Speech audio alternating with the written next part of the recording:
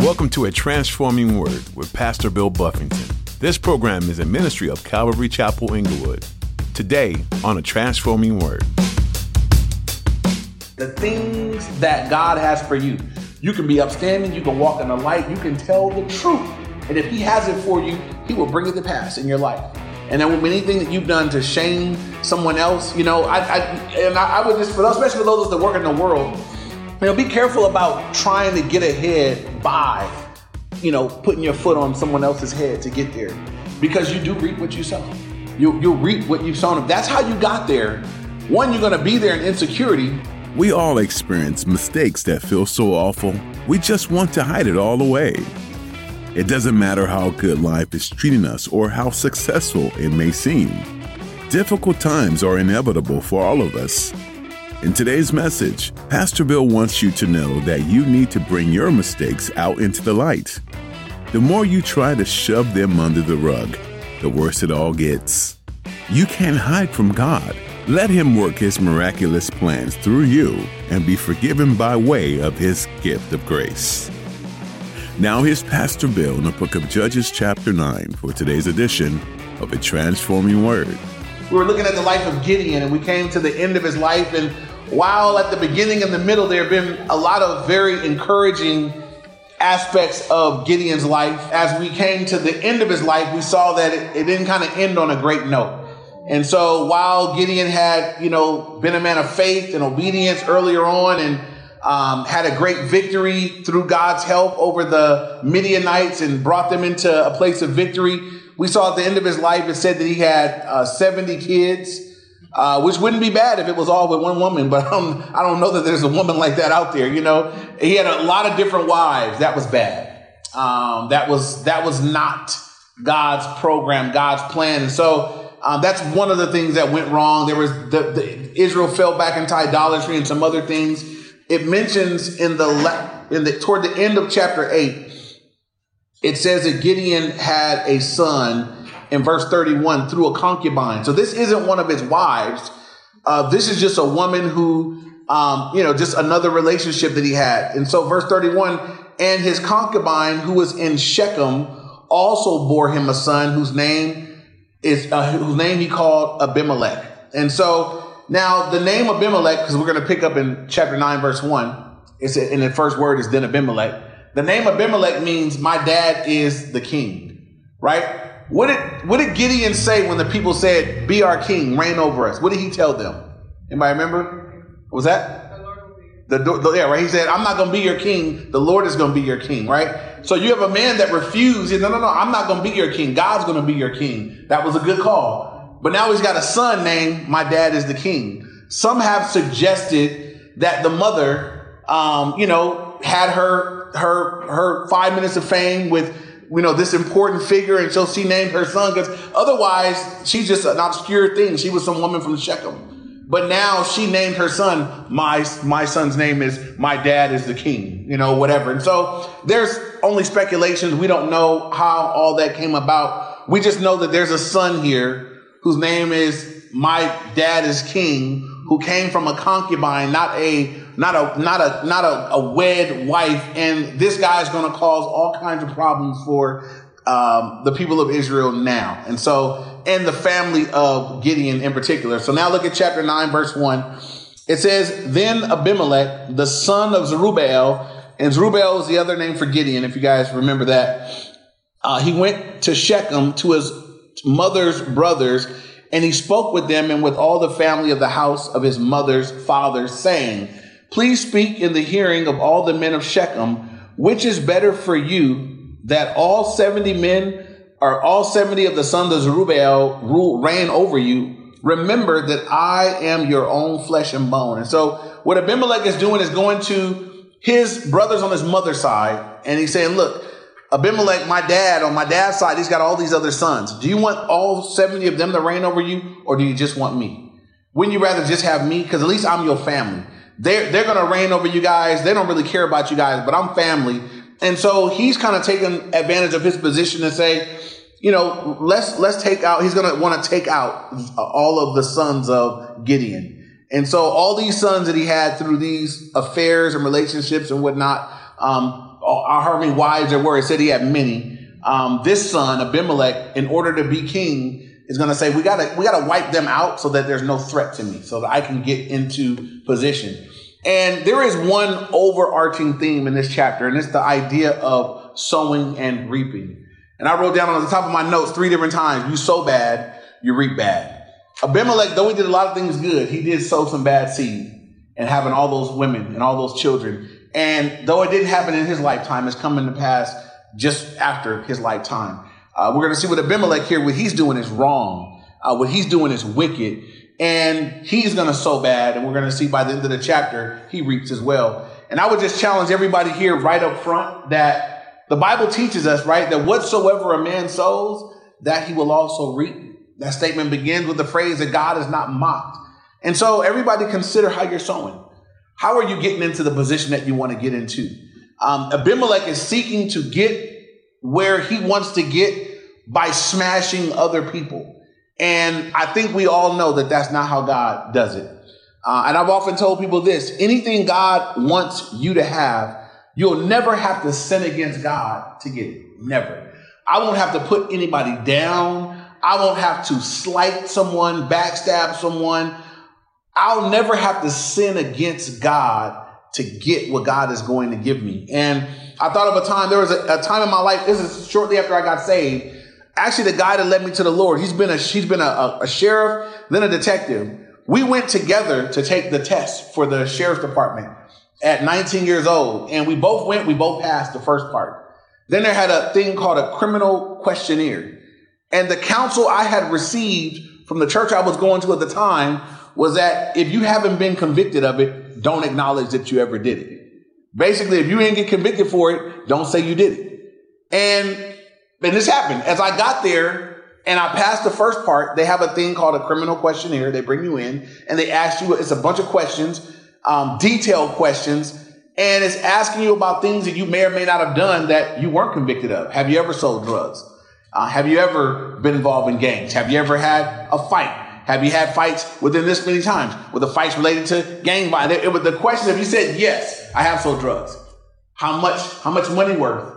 And over what span of time? And it would get more and more detailed. And I remember sitting there and I felt compelled by the Spirit just to tell the truth. That if I was supposed to be a sheriff, that I could tell the truth. Either they would see my extensive history and say, this guy's going to make us a good cop. That's what I thought might happen, or not, you know. So I told the truth about everything. I told the 100% truth. And when I got done, the guy asked me to come in. He said he appreciated my honesty. He said, but because of the things written there, they weren't going to be able to move forward with me anyway. But he said this. He said, so that you don't feel bad, if you had lied, the last step in the process to become a sheriff is a lie detector test. So the same questions you answered truthfully today, you would have been asked one more time with a lie detector. So if you had lied today, you would have been excited about 8 months from now, thinking that your foot was in the door, only to be told, sorry, you're not an honest person. And so he said, so you just basically saved yourself. And I was like, all right, here's the deal. I look back to that, and the counsel that I received was bad counsel, right? If God wanted me to be a sheriff, I could have told the truth and become one. Now, I told the truth and they said, no, I'm not mad at those people. That wasn't God's will for my life. Amen. Amen. So the same is true for all of us here. The things that God has for you, you can be upstanding. You can walk in the light. You can tell the truth. And if he has it for you, he will bring it to pass in your life. And there will be anything that you've done to shame someone else. You know, I would just, for those, especially for those that work in the world, you know, be careful about trying to get ahead by, you know, putting your foot on someone else's head to get there. Because you do reap what you sow. You'll reap what you've sown. If that's how you got there, one, you're going to be there in insecurity because you know how you got there. You're going to be, are you trying to do that to me? You're going to be feeling like that's how you're going to be living. And then lo and behold, if you sow like that, then you're going to reap like that. But if you end up in a position because God put me here, then you're there in security. God put me here and I can't be removed unless God removes me. So you could be my friend. You could talk about me. I'm good. I'm at peace. Because I didn't get here. I didn't strive to gain. So I don't have to strive to maintain. God put me where I'm at. You'll live a much more peaceful life if you live that way. And so be careful how you sow. Abimelech is trying to figure out, I want to be the king. And in order to be king, I got to take advantage of the fact that I am Gideon's son on my mother's side. And I got family on my mother's side, but all those other kids that he had, there's 70 of us. So there's 69 other people that might want to succeed his position. Interestingly, in Israel, God had not established a kingdom whereas a man died and his son became king in his stead. That hadn't been established yet. But Abimelech is saying, I want to be the king. And in order to do so, I got 69 people I got to snuff out to get here. And I'm willing to do that. And I just want you to think about, I look at that and I think what he was willing to do to get a position. Kill 69 brothers, family members. And again, I look at that and I think, man, it's almost unthinkable. And I would just challenge us here that don't ever want something that bad. Don't ever want something so bad that you'd be willing to kill. You'd be willing to kill other people, take their life, take their dreams or whatever. Don't ever want something that bad. Be careful about something you would want that bad. And so moving on, it says now, verse 3, his mother's brother spoke all these words concerning him in the hearing of all the men of Shechem. And their heart was inclined to follow Abimelech, for they said, he is our brother. So he persuaded all the men of Shechem with his speech. They said, you know what? At least he's family. At least he's our brother. At least we're kin to him. And so their allegiance is with their family, not with the Lord. And I want you to pay attention to that too. But that's another issue in a day and a time in which we're living. Is many people's allegiance is in the wrong places. Our allegiance is to who? It's to God, period. My allegiance is not to my country. My allegiance is not to my culture. My allegiance is not to my family. My allegiance is to God. And that's where my allegiance needs to lie. And so be careful if you feel like, man, I've got an allegiance to this over here. Make your allegiance to the Lord and leave it there. Let that dictate what you will and won't do, how you live, the decisions you make. Is God, I'm making all my decisions based on what God wants. My allegiance is to him. Why? Because that's who died for you. And when you die, that's who you're going to go meet. You're going to go meet the Lord. And so you want to have your allegiance to him. All right. Verse 4 now, it says, so they gave him 70 shekels of silver from the temple of Baal Berith. So his brothers give him startup money from the temple of Baal. So that's already bad. You're going to begin this thing. The devil is going to fund your work. He should have known right there. I mean, this is going to end bad, right? They funded for him. And it says, which Abimelech hired. This is what he did with the money he got from the devil's temple. He hired worthless and reckless men and they followed him. What did he do? He went and found some scoundrels. He went and found some worthless. Think about those two words, worthless, reckless. He went and found some people that ain't about nothing and paid them to come follow me, guys. We're going to go do, we got some work to go do. And again, as I look at this and I read it, I think, what are the lessons in this for us? It just seems so obvious, right? One, you're going in the wrong direction. Your allegiance is to the wrong place. You want something so bad, you're willing to sin to get it. You're allowing the enemy to fund the direction that you're going, and you're aligning yourself with other, you're going to become the leader of reckless, worthless men. You're going to be the king of the reckless and worthless men. You're the worst. You're the worst one of the bunch. You're the leader of worthless and reckless. As believers, who are we supposed to be trying to collect around us? 2 Timothy 2:22. Flee youthful lust, right? But pursue righteousness, faith, love, and peace with those who call on the Lord out of a pure heart. We're supposed to be surrounding ourselves with people that are loving the Lord, going in God's direction, seeking to do things God's way. That's who we want to be running with. And so be careful if to get where you're going, you got to be running with people that don't even know the Lord. I'm going to say this because it came. I'm just going to say it because it came to my heart, right?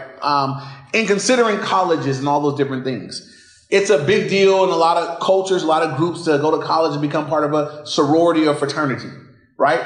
One of the issues that I have with fraternities and sororities, it's a brotherhood and a sisterhood, but it's not founded in God.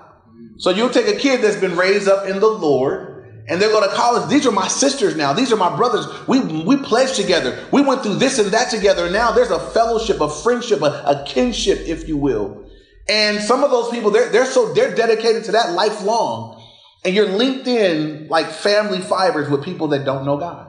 I have a friend right now that has been wooed away from, grew up in a Christian home, family member was a pastor, raised up in the Lord. He's been wooed away. And the beginning of him being wooed away was him making that allegiance. And then all of his time began to be spent there. And then it was, functions for fundraisers, good things in bad environments. We're doing a fundraiser for this, but bro, you got cognac and cigars.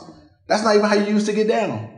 That's not even your environment, but that's where you're at now. And I watched it just unravel. Now he's not serving anymore. He attends here and there, and it's like, man, that allegiance has hurt him. So I discourage kids from that. You know what? Go find you a Christian group on campus and link up with them and find some kids that are saying, we're going to honor God through college.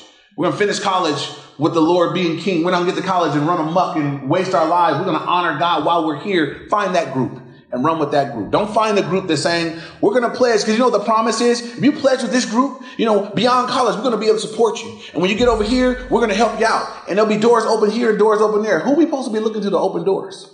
The Lord. I'm not looking to you and your friendship and your allegiance. That means nothing. Looking to the Lord. So that's just for free. It's one of the places where I see people making allegiances and I'm like, no, not as a Christian. As a non-believer, that's the best you can do. But as a believer, we have so much more. And so I'm not about that. Anyway, moving on. So he got his 70 worthless, reckless friends together, or people that he hired with the money from Satan's temple, the temple of Baal. Verse 5, then he went to his father's house at Orpha, and he killed his brothers, the 70 sons of Zerubbabel, on one stone. But Jotham, the youngest son of Zerubbabel, was left because he hid himself. So he went and he took these worthless and reckless men. And it says that he took the sons of Zerubbabel or Gideon, and he killed them all on one stone. There was a stone that they would use basically to cut people's heads off. And so basically you lay a head down and you lop it off. So when it says he killed all of them on one stone, that meant that one by one on this stone, they lopped off the head. So it's a gruesome picture that's painted here, but he did it. He's a murderer.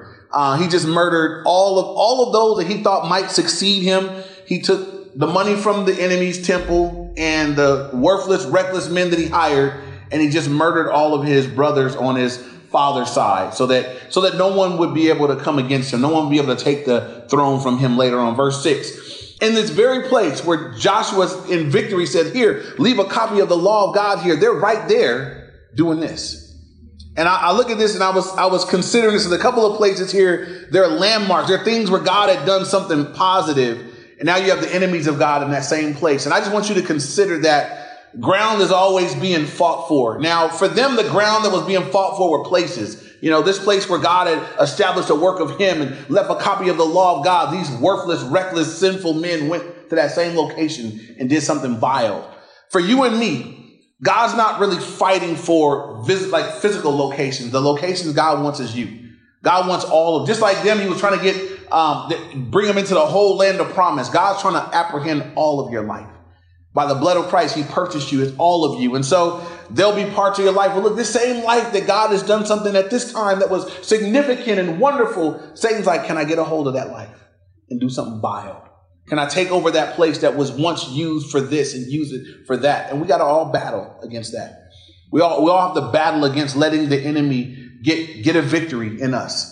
Because what are we're the people of God. We're the place where God lives now. We are the temple of the living God, it says in Corinthians, right? You and me are the temple of the living God, God's house. And the enemy would love nothing more than, can I do something vile in God's house? Can I get in where God's been doing something wonderful and do something awful? And sometimes those are the victories that the enemy gets. He'll find a place where, this person, God was using them this way. And now I've got a hold of them. Now I'm using them to speak against or to be a witness against. And so we all want to be careful of that. That's what's happening here. This place was once represented victory. There was monuments left that say God's word rules and reigns in this place. And it's in this place where at this time they're doing something contrary to what had been done previously. Verse 7, it says, now when they told Jotham, he went and he stood on top of Mount Gerizim, and he lifted his voice and he cried out and he said to them. So the one son that escaped, Jotham, he's going and he's going to speak to the people. And this is the first parable given in Scripture. He's going to share what he's going to share. He's sharing it in the form of a parable. A parable is a story, and the goal of the parable is to kind of bring out, there's one or two important points. So you want to be careful about reading a parable and then dissecting each piece and part. The parable is like giving an illustration. I'm just trying to make it a point. It's not for you to dissect every little piece and part of it like it actually happened. It's a story that's left to give a part. So having said that, I read some things on this parable that were like, I mean, it was interesting. They did the exact thing you don't do to a parable. They dissected it and made it all about prophecy and Israel and all these different things. And he's just making an important point, and we'll see it very clearly as we read his parable. So here's what he says. Listen to me, you men of Shechem, that God may listen to you. The first hint that this young man is speaking on the authority of God, he said, look, you listen to me, that God may listen to you. And there's an authority about even how he opens this up. And so he said in verse 8, the trees once went forth to anoint a king over them. And they said to the olive tree, reign over us. But the olive tree said to them, should I cease giving my oil with which they honor God and men and go sway over trees? Who did they beg to be king over them? Gideon, right? And you'll see that each imagery of these three things are all representing something from Israel. The olive tree, the fig tree, and the vine, all symbols of Israel. So he says, hey, the trees, these are the people said, hey, come reign over us. But he said, no, I'm not going to cease giving my oil and reign or go sway over trees. Verse 10, then the tree said to the fig tree, you come reign over us. But the fig tree said to them, should I cease my sweetness and my good fruit and go sway over trees? Then the tree said to the vine, you come and reign over us. But the vine said to them, should I cease my new wine, which cheers both God and men, and go sway over you? And so in each of those three things, the olive tree, the fig tree, and the vine, all symbols of Israel, they said, no, we're not going to do it. We're not coming to reign over you. We're doing something already that glorifies and honors God. Then it says in verse 14, then all the trees said to the bramble. And anybody know what bramble is? We just went from the olive tree that produces oil, sweetness, the fig tree that produces fruit, fig Newtons, yummy goodness, and the vine that produces wine and grapes and all these things. And now we're at the bramble. The bramble is a little short, stubby, useless bush that it was good for firewood. It was good for getting the fire crackling and getting it going. Bramble. It even sounds like it's worthless, And so as you read this through, who was the bramble that they called upon? Right. He's going to be the bramble. So it says, then the tree said to the bramble, you come reign over us. If in truth you anoint me as king over us, then come and take shelter in my shade. Again, the bramble doesn't even produce shade. It's a little bitty stubby nothing. But if not, let fire come out of the bramble and devour the cedars of Lebanon. And that's we're going to see that that's exactly what takes place. There's going to be judgment that comes as we would expect from what Abimelech has done. Verse 16. Now, therefore, if you have acted in truth and sincerity in making Abimelech king, and if you have dealt well with Zerubbabel and his house and have done to him as he deserves, for my father fought for you and risked his life and delivered you out of the hand of Midian. But you have risen against my father's house this day and killed his 70 sons on one stone and made Abimelech, the son of his female servant, king over the men of Shechem, because he is your brother.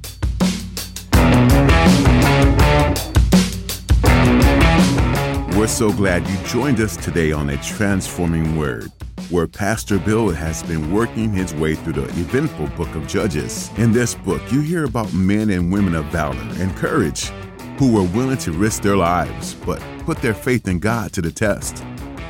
Gideon is just one that comes to mind, as he asked God to show him what he should do, and God showed up mightily. God delights in seeing your faith go big.